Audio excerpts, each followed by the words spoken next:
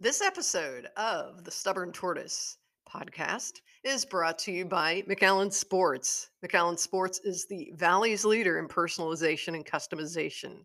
They've been providing quality goods and services to the great people of the Rio Grande Valley since 1979.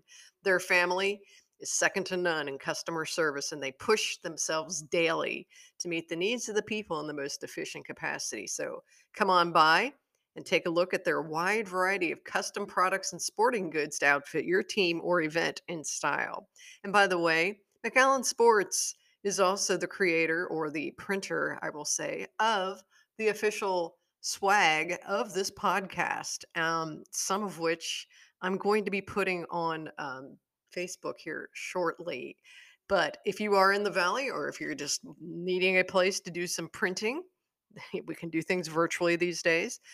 You can call McAllen Sports at 956-687-3791 or see them at mcallensports.com.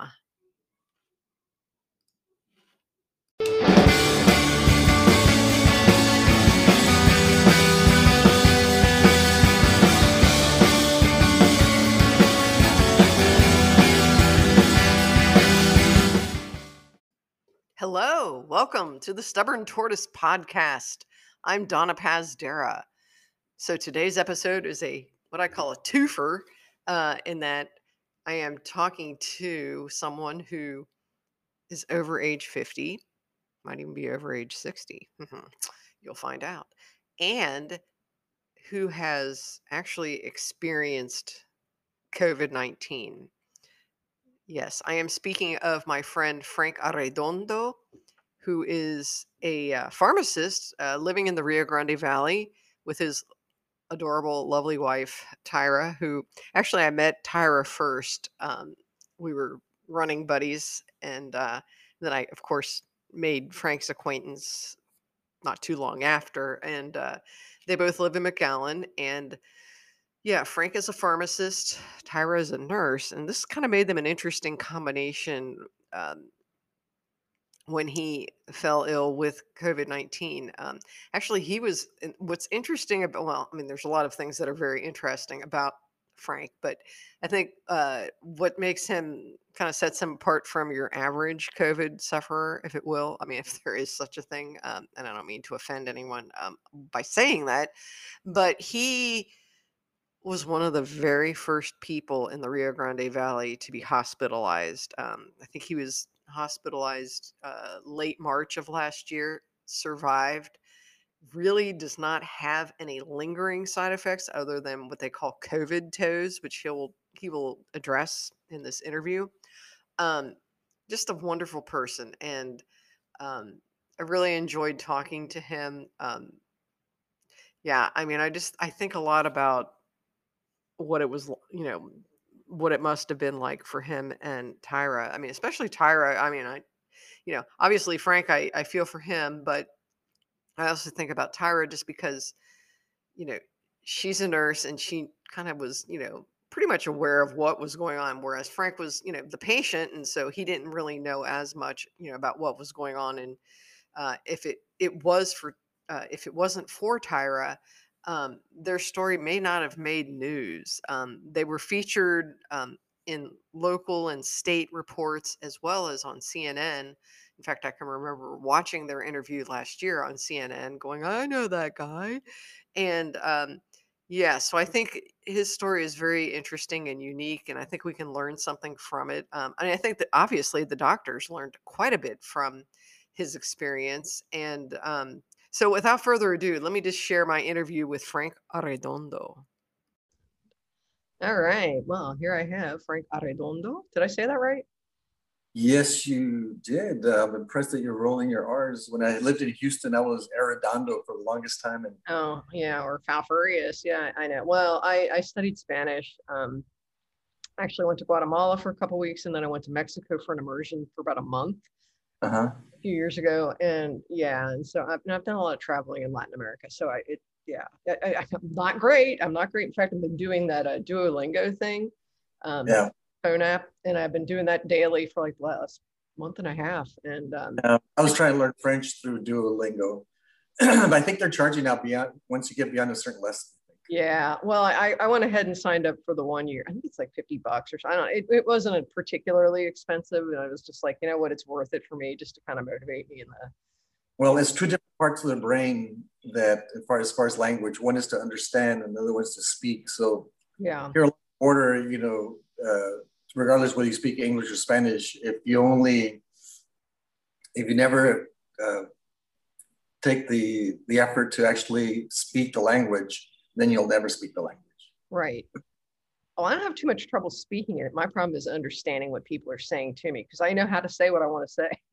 Uh, And this thing is good though because they'll say stuff and I'm just like, what? That went really fast. yeah, Anyway, yeah. anyway, so here we go. Well, I pronounced your name properly. Yes, and I've been wanting to talk to you for a long time, quite honestly, and just I don't know, I never got around to asking. So, and as I mentioned the other day, you are a dual threat guest, if you will. Threat, that sounds terrible. Right. Being over 50 and also having Well, survived actually, COVID. 60. I remember right when they weren't looking at it as a pandemic yet. I don't think March, or maybe they were, but I knew that when you look at the potential for actually getting really sick, the graph was pretty flat, 40, 50. But as soon as you hit the threshold of 60, it started going more vertical. Yeah. And I'm 61 now, but being 60 at the time, I was keenly aware of the danger. Right. So, I truly was experiencing a bit of anxiety.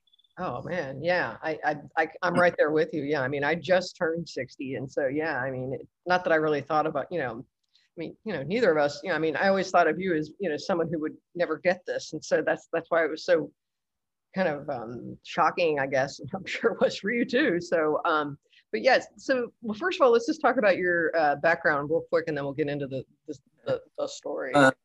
Well, I moved down to the Valley about 29 years ago, originally from El Paso, lived in Houston and then Corpus Christi. And I was in pharmaceutical sales for a number of years, but I've been back in pharmacy for the last 27 years or so. Do you like that better? Well, I mean, they each have their pluses, as a pharmaceutical sales representative, you're selling to the most educated customer in the world. And then as a pharmacist, especially down here, depending on where you are in the Valley, you're actually interacting with the least educated customer in the world. Yeah. So I took it as a personal challenge to basically, I've got the knowledge that I have. So it was up to me to creatively utilize the knowledge that I had to basically best impart my knowledge. What didn't matter who I was talking to. So I found it rather gratifying and satisfying, regardless of who I spoke to, Yeah, that's cool. That's cool. It yeah. sounds like you. So needless to say, as a pharmacist, we come in contact with a fair number of people every day interacting. And I've been immunizing pharmacists for, the last 20, 25 years or so. And of course, over the years, has been mostly flu and some of the tetanus. Shingles, especially. Yeah, that's been real popular as of late. Need to get one, yeah. But yeah, they've got a new shingles vaccine that's a 2 series. The one that was out there before only basically protected you about maybe 25-30% of the time. The new one's closer to about 90 or so. Yeah. 85-90%. Still hurts though, right? What's that? I said it still hurts though, right? To get the shot or to get the shingles? Well, both. I know it hurts to get the shingles, but my friends who got the shot said they're pretty sore for a few days. So bad. Yeah. The shingles can be so bad because basically you feel it before you see it, because basically the virus, which is the chickenpox virus, is embedded in the trunk of the nerve when you got chickenpox, and it's been lying there dormant for most of people's lives. And then there's something as we get older, either an aspect of our immune system or stress or whatever, that basically revives or reactivates that virus. And it starts basically right there at the level of the nerve. So people start feeling the itching, the burning, and a lot sooner before they start actually seeing the ulcerations on the skin. And it can be so bad where people need, narcotic painkillers, oxycodone, hydrocodone. And even after the shingles has gone, they're still on pain medicine for a year out. So a lot of it depends on the infant. Yeah. So 2 shots in the arm, or 2 shots in the arm is, I can deal with that. Part. Yeah.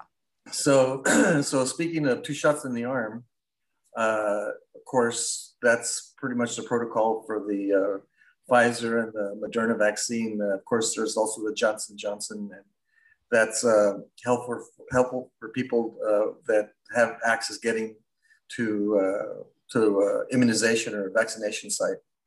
But yeah, the COVID vaccine has basically given me an opportunity to help people avoid what I went through.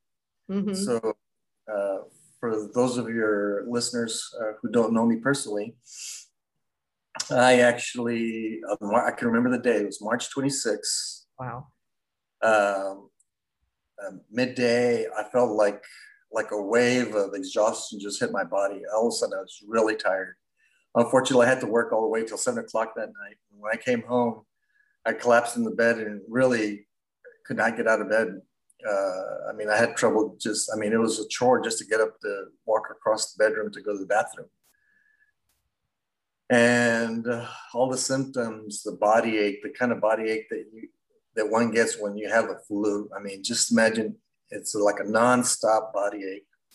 And then one day I would have chills. The next day I would soak the bed. Next day I'd have chill. It was like a roller coaster on top of the body ache. And then on top of that, I was developing migraines. I'd really never had the cough. Without me noticing, I think I was having a diminution of my breathing capacity, because maybe day 8 or 9, I finally decided to go to the hospital and get tested. And I thought I was getting tested for COVID. And the nurse comes back and says, "Well, Mr. Arredondo, you're negative for strep and flu." And we're like, "I didn't come for that." So, "Oh, well, the COVID takes 2 weeks. We have to send we have to send the test off to California." And I just went home to, basically with my tail in between my legs, just go back. I went back to bed just to be miserable again. But then a day and a half later, the technician that I was working with at this independent pharmacy that I was working at the time, he says, "Hey, Frank, I just tested positive for COVID." I said, "Where did you go?" Well, apparently the public health department here in Hidalgo County was actually doing testing. But in order to do the testing, you had to test negative for strep and flu, which, I ended up testing negative for strep and flu when I'd gone to the hospital. Yeah. So they asked me a million questions and scheduled me for a test the following day, which was April 3rd. April 5th, they called me back, which was a Sunday. They said, "You're positive." So as a man, and all the men in your audience, we're kind of like the masters of our domain. We like our autonomy. We typically men don't go to the hospital unless they're being born or they're dying. And like I was telling you before, my breathing hadn't really been affected, but maybe 3 days leading up to where I got the results, all of a sudden I was starting to pant. I was having difficulty breathing. So I went to the hospital the next day, which was April 6th, a Monday. And at that point I was I was panting like a dog. And at that time, it was really hard to find those pulse oximeters. So I had no idea what my oxygen saturation was in my blood. They measured it and they said it was a 78. Apparently they'll admit you with a 92. Oh my God. And I had a 78, yeah. So they said, "Well, do you have any paperwork to prove that you have COVID?" And we're like, "Who's got paperwork?" "No." Well, I said, "Call the county." They said, "How are they going to know?" "Well, just call them." So as soon as I called them, they mentioned my name. "Oh yeah, Frank Arredondo, he's positive." "Well, you haven't even checked?" Like, "No, he's one of the first ones." So the reason the hospital wanted to find out whether I had COVID or not, because I thought, well, just put me up at the ICU, but they were not putting patients, COVID patients in the regular population, whether it was ICU or not. They had actually, Doctors Hospital at Renaissance had actually purchased the hospital down the street, which used to be a hospice with Cornerstone. Okay. And it's a very nice facility, yeah. And Sort of a unbeknownst to a lot of the employees at the time, my wife was a nurse in their quality department. She didn't even know. A lot of employees didn't even know that there was a COVID unit. And I think I was the third patient in the unit, as it turns out. Yeah. Wow. And they put me on nasal cannula oxygen for 24 hours, but apparently my oxygen kept on tanking. And the pulmonologist / critical care specialist, his name was Dr. Adolfo Kaplan, had said, okay, we need to put you on a ventilator. So that next day, there's like 7 people come in with all their PPE. I mean, they look like Marty McFly from Back to the Future. You know? I mean, they were really gowned up, kind of intimidating. And they bring in the little ventilator. It's like, didn't seem that, not intimidating. I mean, I already knew I needed to go on the ventilator, but then they wheeled in the oxygen tank because, see, if you ever visit anybody in the hospital, they're usually breathing oxygen, and there's a tube coming out of the wall, but apparently it's not the same as having pressurized oxygen out of one of those tanks. So that's why, even when you look at these stories of patients right now in India, they're talking about tanks of oxygen, and people like, why do you need a tank of oxygen? Just plug in. I mean, in the hospital there's still a tank somewhere, but apparently it has to be. Each patient has their own individual oxygen tank. Wow. And when they wheeled it in, it really was intimidating. I mean, it was like 8-9 feet tall. It seemed at least I was laying down. That's what it seemed like to me. It seemed like they rolled in an ICBM, intercontinental ballistic missile. It was really intimidating. So I said, I don't want to be awake for this. And the CRNA, the certified registered nurse anesthetist, said, no, sweetheart, don't worry, we're going to put you to sleep. And then I went under. But apparently a couple of days afterwards, I realized all of a sudden I woke up and I could hear the Darth Vader. And that was actually the ventilator. And I realized, oh, shoot, I'm still on the ventilator. And I tried moving and I couldn't move. And I looked down at my pinkies. I couldn't even move my pinkies. I realized I was paralyzed. Oh my God. And Tyra, my wife, she was saying that the hospital has a policy where they don't restrain patients. They paralyze you because apparently I had been on propofol, the same stuff that killed Michael Jackson.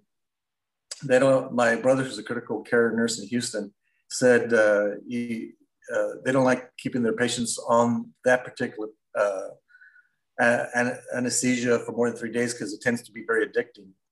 So in the process of switching me over, I woke up, and apparently I tried yanking the tubes out, and that's when they, I guess, put me on this paralytic. So I don't think they realized I was awake because I was trying to synchronize my breathing with the ventilator. I couldn't quite do it. And then I heard somebody say, he's awake, he's awake. Then I guess they put me down again. Oh, but during the whole time I'm sorry? It sounds like that movie RoboCop, where he kind of comes back and he comes anyway, sorry.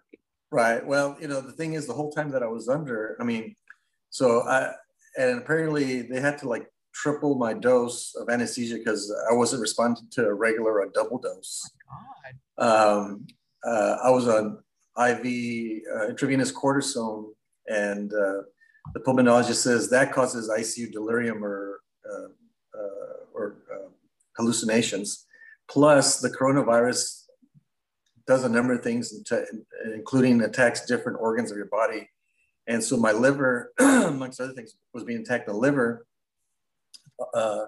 does many things. One of the things that it does is breaks down protein. And when it doesn't do it completely, you have a buildup of ammonia in your bloodstream, which causes dementia.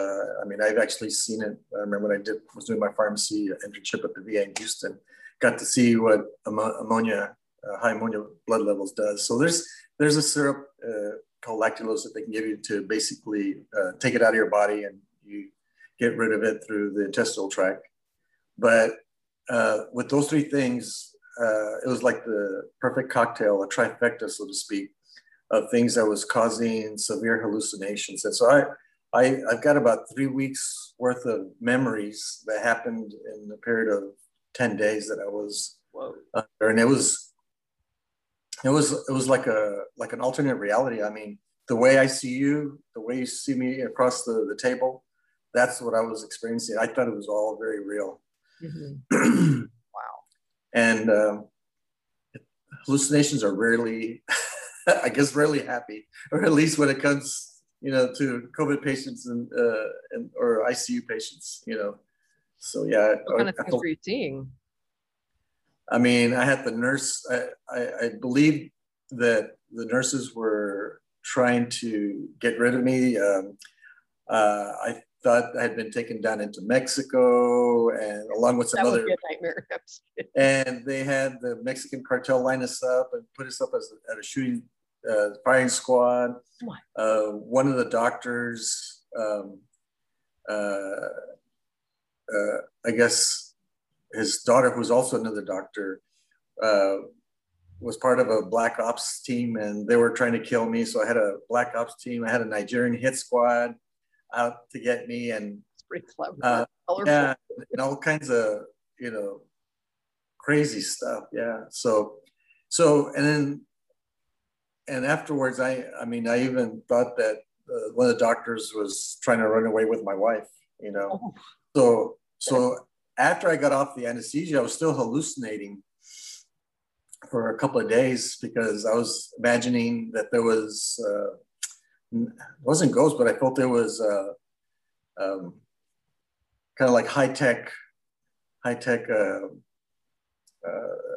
technology that the Black Ops group was using to trying to take me out. Oh my goodness. So yeah, and I also believed that the hospital room that I was in was actually a flying hospital that actually flown to, it was on a Malaysian airline, flown to Japan to get access to some experimental therapy. Whoa. And it's kind of funny because how could I have thought of that? But see, at that, when I was in the hospital, there was no remdesivir, no convalescent plasma. The doctors were, thinking of everything through the kitchen sink at me, as they told me afterwards. You were like a big experiment. Yeah. Yeah. So apparently there's a drug called Actemra. It's made by Genentech. It's actually the biotech company I used to work for. It's kind of funny. They actually use it to treat rheumatoid arthritis. You see these ads on TV where somebody might have psoriasis, rheumatoid arthritis, lupus, irritable bowel syndrome. All those are conditions where our immune system is attacking different parts of our connective tissue. So the guilty inflammatory substance can be either something called interleukin-4, interleukin-5, or interleukin-6. Well, as it turns out, the coronavirus, this COVID, amongst other things, commandeers our immune system and creates a tsunami of this interleukin-6, which causes what's referred to as the cytokine storm. And that's one of the things that basically kills a lot of people in the ICU. So the doctors decided to go ahead and give me a dose of this monoclonal antibody, which was experimental therapy, which I must have heard while I was in a coma. I mean, I guess they had the TV going on. So I think there was things that I was hearing on television that was kind of being incorporated into my hallucinations. So I've read that when surgeons are using certain types of anesthesia, to have it completely quiet, because otherwise the patient that is under will be hallucinating extremely. So the least amount of stimulation that the patient has, the better. But I guess they weren't thinking about that, while they had me under. Wow. So did you have any awareness of how bad, how horribly sick you were at that time? Or was it just sort of like, I'm sick and that's that? You know, like I was telling you before I got sick, I had the anxiety of actually catching it. But once I got sick, I was no longer anxious. I was dealing just with the symptoms as they were coming up. And I guess I knew I had it, but I didn't realize how severe I had it. Right. And once they put me on the ventilator, within 24 hours of getting there, then I was starting to, and it seemed at the time I didn't know the statistics. I'm sure I still would have done it, because I think my lungs were only at about 10% capacity. I mean, yeah, I had quadruple pneumonia. I mean, it was, yeah, I'm really lucky to be here. But they say that it's a 50-50 situation when you get on a ventilator, and the longer you stay on the ventilator, the less likely you are to get off the ventilator. They say after 3 days, it really starts de-escalating your chances of getting off the ventilator successfully. And you were on for how long? I was on the ventilator for 10 days, okay. In the hospital for 15. Yeah. So when I actually got off the ventilator, I'd have the doctors come into the room. Oh, Mr. Arredondo. So, they were like so giddy, so happy. I was like, what is wrong with these guys? Why are they so happy? But because I wasn't supposed to be there. They had actually called my wife Tyra twice, telling her, in fact, the whole reason that they, I guess, that the local newspaper, the Monitor and the Texas Tribune, did a story on me, and that we were on CNN and done some other stories, was all based on my wife's journal. I mean, she would call the day shift nurses, the night shift nurses, and would talk to one of the specialists, one of the physicians every day. And see, at the time they had time, because there weren't that many people in the ICU. Like I said, I was one of the first seriously ill COVID patients here in the Valley. Mm-hmm. So she had a lot of detailed information. So she started to create these, once I got out, she was posting these very detailed Facebook posts that was kind of basically doing it like in 3-day increments in terms of the whole saga. And, and so they actually called her twice to say, expect the worst news tomorrow. I was so close twice to where they would have called a code on me, or, as they call it, a code blue. So now I understand why, right? Yeah, now I understand why the doctors were like so beside themselves, like, "Oh, you made it!" It's like, it worked. And there's no official treatment. They gave me an intravenous cortisone. They threw antibiotics at me. In fact, I think I was still on antibiotics and cortisone for a couple of days while I was off the ventilator. Yeah. The thing that's kind of interesting, one of the things that hospitals have a protocol for is anytime a patient is on their back for more than a couple of days, they'll put on something called Lovenox, which is a blood thinner, kind of like heparin. It's a blood thinner, because patients likely to develop clots if they're just on their back the whole time. So once they discharged me, they just put, apparently I had developed a low blood pressure. My blood sugar was high, so they had me on insulin.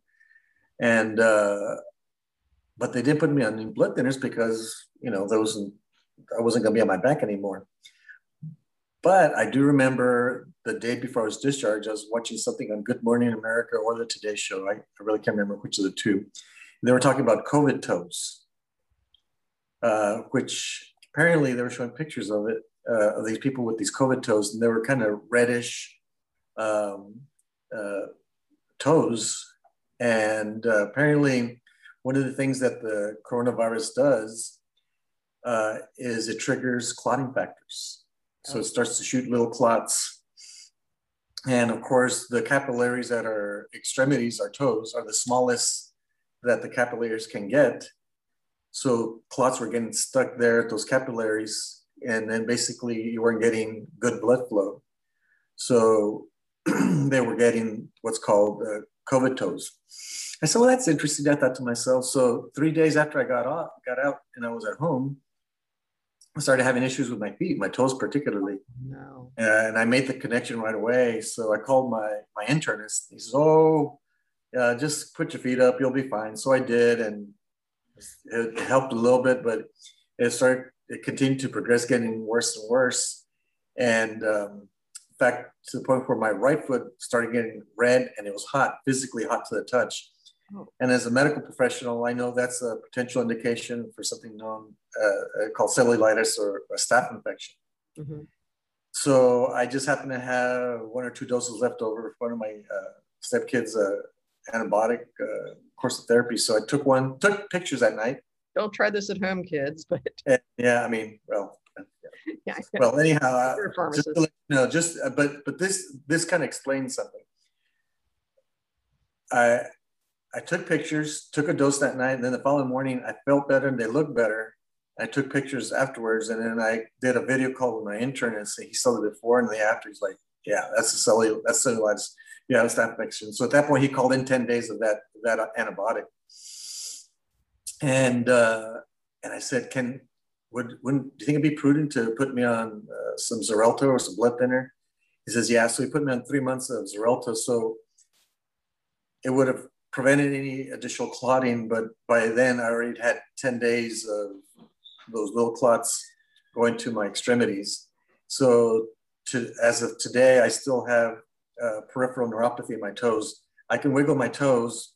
I just lost the nuance of light touch, so I can wiggle them right now. And I mean, they don't feel the same, so to speak. But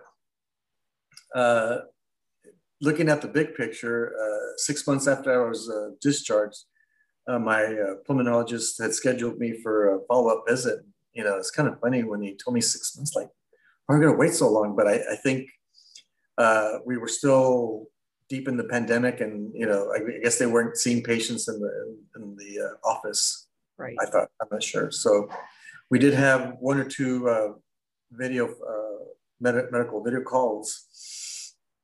And I went in for my 6-month follow-up, and that was discharged April the 20th. So 6 months afterwards, I went in for my 6-month follow-up. And there's something known as a pulmonary function test. If any of your patients, if any of your listeners want to see what a pulmonary function test is, it's no walk in the park.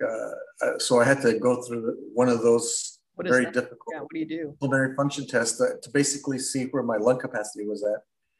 And so they got the results, and they gave them to the doctor, and then went back to the waiting room, the patient room. And he came in, and he looked, says, well, I don't know how you did it. I said, what? He says, your lungs are perfect, like you were never sick. Oh my goodness. Yeah. So the thing is, I said, do you think it's that Actemra, that monoclonal antibody? Are you still using it? Like, no, we're not using it anymore. We're just using the convalescent plasma and the remdesivir. Well, how's that working? He says, not very good. He says, right now I've got so many patients that are on oxygen and are having cardiovascular issues because, like, the coronavirus attacks like all the organs. The liver is resilient. I mean, it can bounce back. Mm-hmm. But the lungs and the heart, it's like when you have a heart attack, whatever part of the heart dies, it doesn't come back. Wow. So apparently he said we're going to have a whole generation of people with heart and lung problems, because that's kind of like the unspoken aspect of the COVID morbidity. I mean, we're all kind of in tune with the mortality that we passed, 500,000 Americans, and I don't even know where we're at now. 600,000. 600,000, yeah. That's so those are the people that were unfortunate, not able to survive the virus and all that it does. But for the people who survived, who, in fact, there's people who never quite get sick enough to get on a ventilator or even go to the hospital, but have been continuously, I guess, affected by the coronavirus, where I think they're called long haulers, where Yeah. they're having a lot of these long-term consequences of the virus. Yeah. So I know there's a couple of companies, Regeneron, Eli Lilly, have these monoclonal antibody or monoclonal body cocktails that are used to treat the patient once they have the illness. And I don't know if that's done as an outpatient or inpatient. I know the Regeneron product can either be given intramuscularly or intravenously. If it's intravenously, then obviously they either go to the hospital or they go to one of these intravenous centers. But I mean, I consider myself incredibly lucky, fortunate to have to gone through all this. And you know, the worst I have to deal with is, you know, slightly numb toes. Yeah. I still go running with my wife, not as often as she does. she's really dedicated. In fact, she's actually now a certified running coach. So Really? That's yeah, great. yeah. So Yeah, she's you're looking to kind of develop that. And the other thing is she's been also working on a book. Really? Yes. So you being the journalistic person, maybe I'll have her give you a call and. Yeah, I'd be happy to help her like proofread or anything like that. Sure. Well, cool. Yeah. She's still asking me to do my chapter, so I've been dragging my feet, but I'll promise to her here in front of everybody On that air. yes, it's on the record Yeah. that I Awesome. will do my chapter or two. What you gonna call the book? It's okay. I'm pretty. You know, I hadn't thought of. I mean, I'm pretty good at having ideas for branding things. I don't know. You know, COVID and me. I don't know. I think it's a little catchier, but she'll think of something, and if not, Oh I can yeah, help her. yeah, absolutely. So, do you ever look back on that? I mean, I know you consider yourself very lucky. I mean, I think also being one of the first people, you know, you were sort of like a guinea pig. I mean, to be, you know, that's the way it sounds anyway. But yeah. They did refer to me as a guinea pig. Yes. Yeah. The other thing is, I think they say that there's a certain portion of the population that tends to be more susceptible to the COVID virus, and if you have the Neanderthal gene, you know, of course, you know, what does that mean? Women will always call men, "Oh, you Neanderthal." Hey. Hey, men. But apparently, I think if you do the 23andMe or some of these other genetic tests, they will actually tell you whether or not you have the Neanderthal gene. Wow. I think I might need to go do that. Right. I was to say, I know it's funny because most of the people I know who have had COVID in the Valley, for instance, are men. Maybe there's something to that. Well, you know, one of the things, well, see, yes, men have a greater likelihood to succumb to I mean, there's the age, and of course, men are more susceptible. But generally speaking, in one of these panel discussions that I was in, there's still more men that are not getting vaccinated. And if you think about it, not only are men more susceptible, men typically have jobs where they're exposed to a lot more people, you know, and then sometimes they may not recognize the symptoms. You know, they'll just kind of blow it off. Oh, I'm tired. Oh, I got a little bit of cough. You know, my back is sore. Okay, I've lost my sense of taste and smell. You know, so they will. I mean, it's kind of like with diabetes down here. I mean, they're not going to be coming into the doctor's office till they're half blind and you know, his left foot has gone gangrene. You know. Yeah. So yeah, I tend to blow things. Yeah. As I usually say, mi gente. I hear you. I hear you. Me, my people. Thing. Oh my gosh. What was I going to ask you? Oh God, I had a really good question, and then of course it just escaped me because I was giggling. That's my problem. So what do you think? Was this was it susceptibility in men or? Well, that, or I mean, also, oh, I know what I was going to ask you. Do you think you got it from your colleague? I mean, this is always, I know this is like kind of a dumb question to ask, but well, not really, because everybody always kind of wants Yeah. to blame Yes, somebody, he. I got it from the technician I was working with, but he got it from somebody who got it from somebody who had gone to Houston recently. Mm. Now the thing is, he was 40 years old, Wow. so he just got the sore back and the cough, and the other thing, he was on a product called losartan, which is I think I'm trying to remember. I think if you're taking an ACE inhibitor or what they call a renin inhibitor, it might actually protect you against the coronavirus. I'll have to double check that. Okay. But the thing is, he was young, Yeah. so so he really didn't get any more effective than Kind of mild. just mild. And in fact, Tyra was 15 years younger than I am. So 3 days after I was admitted, she came down with 15, right? Yeah. 15.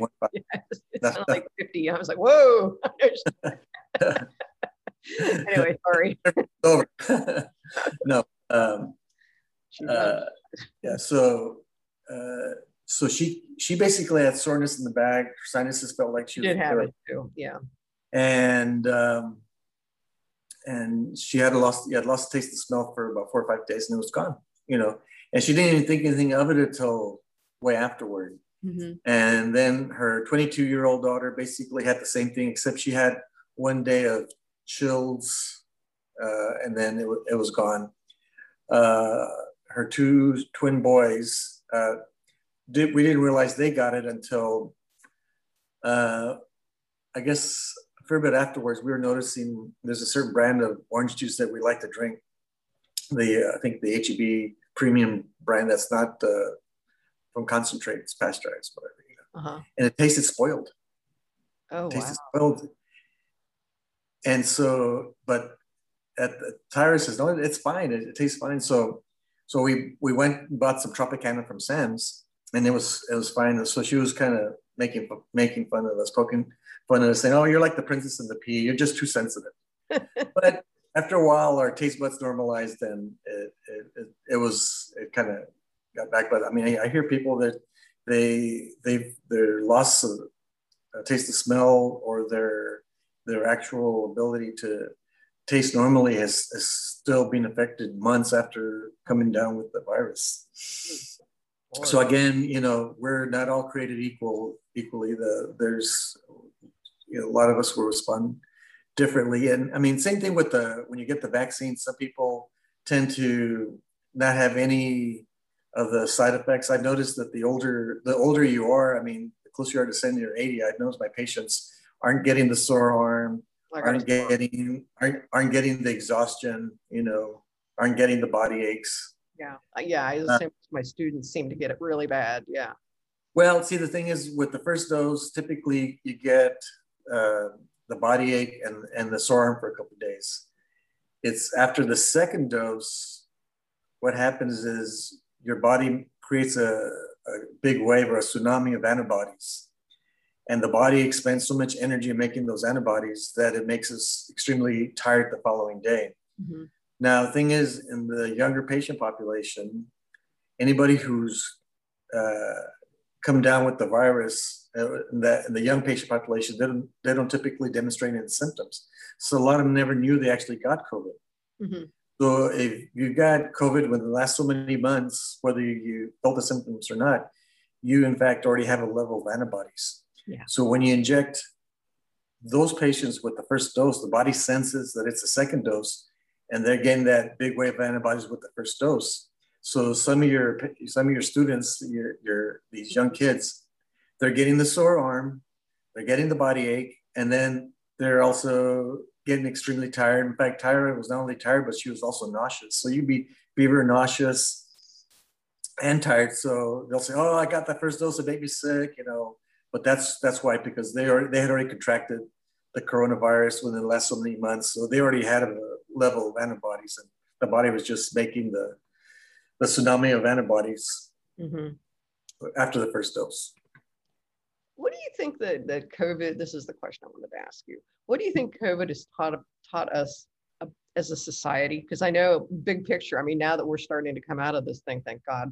I mean, I feel like a butterfly or something now, because it's like, I'm doing art. I feel much, I'm going to go see my family in a few weeks. And, because I've been like, freaked out for the last year and a half. Yeah. What do you think it's taught us as a society, just about people in general? I could answer it in 3 words. Okay. Life is a gift. Mm-hmm. And the thing is, as adults, as responsible adults, we're taught to be responsible, and therefore we plan, and so we're as children, we I think it's more of an intrinsic quality that children have, that they are in the moment. Mm-hmm. Not that they say, hey, I'm going to enjoy this moment, but no, they just naturally, have a hard time thinking about what happened 5 minutes ago or what's going to happen 5 minutes from now. Mm-hmm. And as adults, of course, we can't quite just be so oblivious to the past and the future. But the thing is, I think we're so hung up on the past and the future that we lose our ability to focus on, enjoying what we have right now, enjoying the conversation that you're having with a friend or family member, or, going out when you're running and to, see the sun glistening through the leaves to the trees that you see. I mean, all those are just incredible moments that that we won't ever be able to replace. And as someone who was on death's door, and I mean, I know it sounds so dramatic, but that's true. But coming out of that, I mean, I was able to take some time off last summer and travel with my wife, and just in the people that I don't take them for granted. I think of the Great Gatsby, pay respects to the living. Mm-hmm. Very much so. Very much so. And that includes yourself. I mean, take a moment to enjoy, the moment, whether you're by yourself or with anyone else. Right. Yeah. And that'll basically translate to, every other thing, endeavor that we do, but I think life is a gift, and we need to appreciate what we have. I agree. I can totally understand that. I think that's a really good way to put it too. So it's probably a good ending note too. One quick question about your running. How's your running been affected by this, or has it? No, I mean, I could still run. I run. I think Tyra and I ran a virtual 10K not too long ago, and I think I went. I haven't been running as much just because of work, right? But yeah, I can go out and run 5-6 miles. I'm not super fast. I think that might be the older thing, though. But no, I mean, and the thing is, no, I like my pulmonologist said, my lung capacity is still there. Good. And I have it's like when you go out or you haven't run in a while, the hardest part is getting your shoes on and getting out there. But once you get out there, it's liberating. It is. It is. So, all right. Well, Frank, thank you so very much for taking some time out of your morning to talk to me. Also, just send me a photo of yourself, or if you want to send one with you and Tyra, that's fine too. Sure. Yeah. So, and I'm really glad I got a chance to talk to you. I think the last time I saw you on a screen was when you were on CNN last year. Yeah. I'm like, I know him. Well, I sent you some on Gmail, your Gmail. I sent Yeah, you I'll a look. video clip. Okay. But yeah, I'll send you some pictures as well. Okay, that'd be great. All right. Well, listen, you have a great rest of your week, and I will hopefully I'll be down in the valley before long. I mean, I was down there for Mesquite Fire, and yeah, it's just little by little. I know I've got a really busy summer going here. I'm kind of excited. It's like, after last year, I feel like God, it's time. So, how are you liking San Antonio? I love it. It's funny because I'm going to stop recording real quick. Okay, hang on. Ah, if I can get my mouse over here. All right. Well, I hope you enjoyed that interview and found it very enlightening. And I do love his three-word answer at the end. And I have to say, it's very strange. It's like in the last few weeks, I have really, I don't know, I just feel like the last year or so, I mean, and I wasn't even aware of it at the time, but it's like looking back, I was sort of in a cave, more or less, just the way I was living because I was terrified of getting sick. And a lot of that stems from, obviously nobody wants to get sick, and especially not with this stuff. But also just because I was living by myself and I really don't have relatives nearby. And, I've got some friends, but what are you can't ask your friends to come take care of you. So I think I was sort of living in this sort of sheltered, somewhat angry bubble, I guess. Sometimes I would feel a little miffed when I saw people flouting the rules. And so, because I felt like, well, here I am, I'm playing by the rules and I'm trying my darndest to do the right thing, etc. And, and then you see other people. I can just remember the last Memorial Day, those people in Missouri, all at this stupid swimming thing. God knows how many of them ended up getting sick, and it just, it's weird because in my mind, COVID sort of played out as some sort of morality tale. Um, in that, how how willing are you to, take one for the team or do something for the greater good? And I also I found that a lot of people that I know and other people that I don't know, just watching them from afar, really didn't care. And they just sort of said, me first, whatever, and the rest of you just, it's your problem. You have to deal with it. And I really didn't like that. And I think that kind of made me a little bit unhappy with the the state of the country and, well, even the world to a point. um but yeah, I do think that this it's definitely taught us a lot. And I think if anything for me, and it's exactly what Frank was saying, it's like, life is a gift. And I think for me it's even two words, life, well, three words, life is short. And I think if anything, there is nothing that has made me much more abundantly clear to that end than this past year. And I've really decided over the last several weeks, especially now that I've been vaccinated, to go see my family and travel out of state to a concert. I've taken up mosaicing again, which I haven't really done since I was like in high school, and I've been doing acrylic paints. And I've always been like an artistic person, but I think I suppressed a lot of that energy just because, I don't know, I didn't have time for it or I just didn't feel like it. And so now that I realized that, hey, I don't, I think I talked about this last week too. I don't know how many more years I've got left on this earth, or days, or months, or, what have you. And I think it's time just to sort of say, you know what?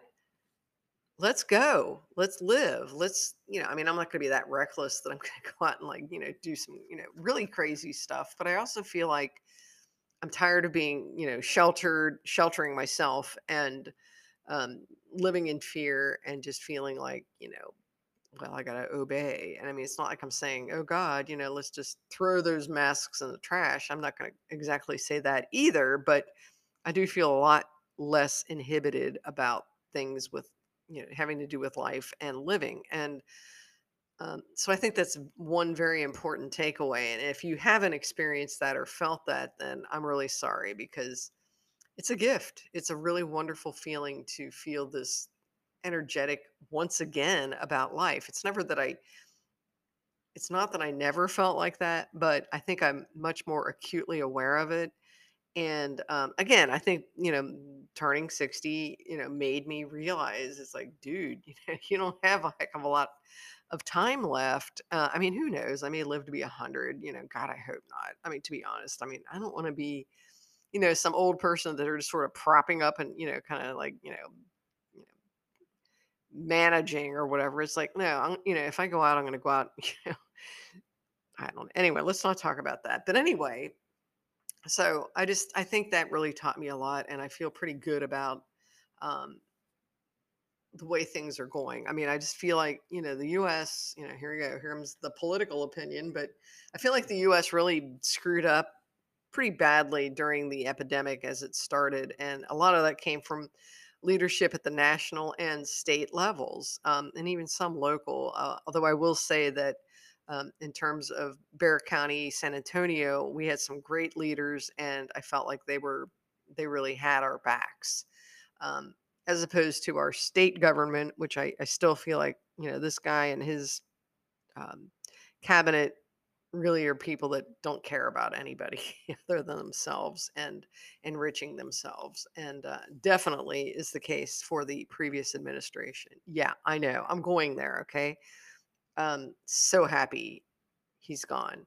And I think that was also another element of that stress from last year was just that stress of knowing that, we've got this lunatic in the White House who did not give a crap about anyone other than himself, and it was just so stressful for 4 years. I know, I know. Some of you who may like Trump or be pro Trump, God love you, but you're all like, "Well, we survived 8 years of Obama," but it wasn't like Obama was some, raging lunatic who was pretty much,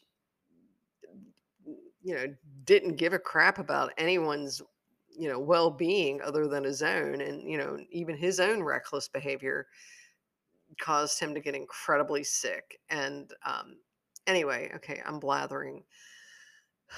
Running. Hey, how about that? Yeah, been doing okay on the great virtual race across Tennessee. I'm not really sure how ready I'm going to be for that 30K in a couple weeks at Pedernales. There's my conventional wisdom tells me that maybe I should just drop to the 20K and just kind of take it from there. I don't know. That's probably gonna be a game day decision because I just have to make a decision about whether I want to be out there all flipping night and DNF, because I get heat sick, or if I'm just gonna do a strong 20K and feel good and go home. Um, I mean, my hope is that I can pull it off, but I don't know. My long runs haven't been that great. I mean, it's just gotten really hot here, and so I don't know. I have to just kind of flip a coin that afternoon and see how I'm feeling. And yeah, I mean, either way, I mean, I'm gonna do something, and super excited about that, and really excited to go back to the night races. So um, anyway, any other news? I'm trying to think. I'm trying to think. I don't think so. Oh. Spoiler alert, or previews of coming attractions alert. I looked at the Texas Trail Championships um, standings for the trail, what do you call it, category, um, in my age group, the old ladies group. Well, there's even ladies older, but anyway, um, looks like I came in second. Woo! Uh, by a hair. Let me just tell you, it was only a few points that I managed to beat out this other person for third. She got third and I got second, and then this other person got first. Because I just wasn't even sure if I was going to place, but it looks like I did, and so I may be getting a little something something at Pedernales when I go, because I think they hand out the awards for the spring at that race. So we'll see. But I'm kind of excited because it's like finally getting old has its benefits. Woohoo! Anyway, that's all I've got for now. I'll see you next time.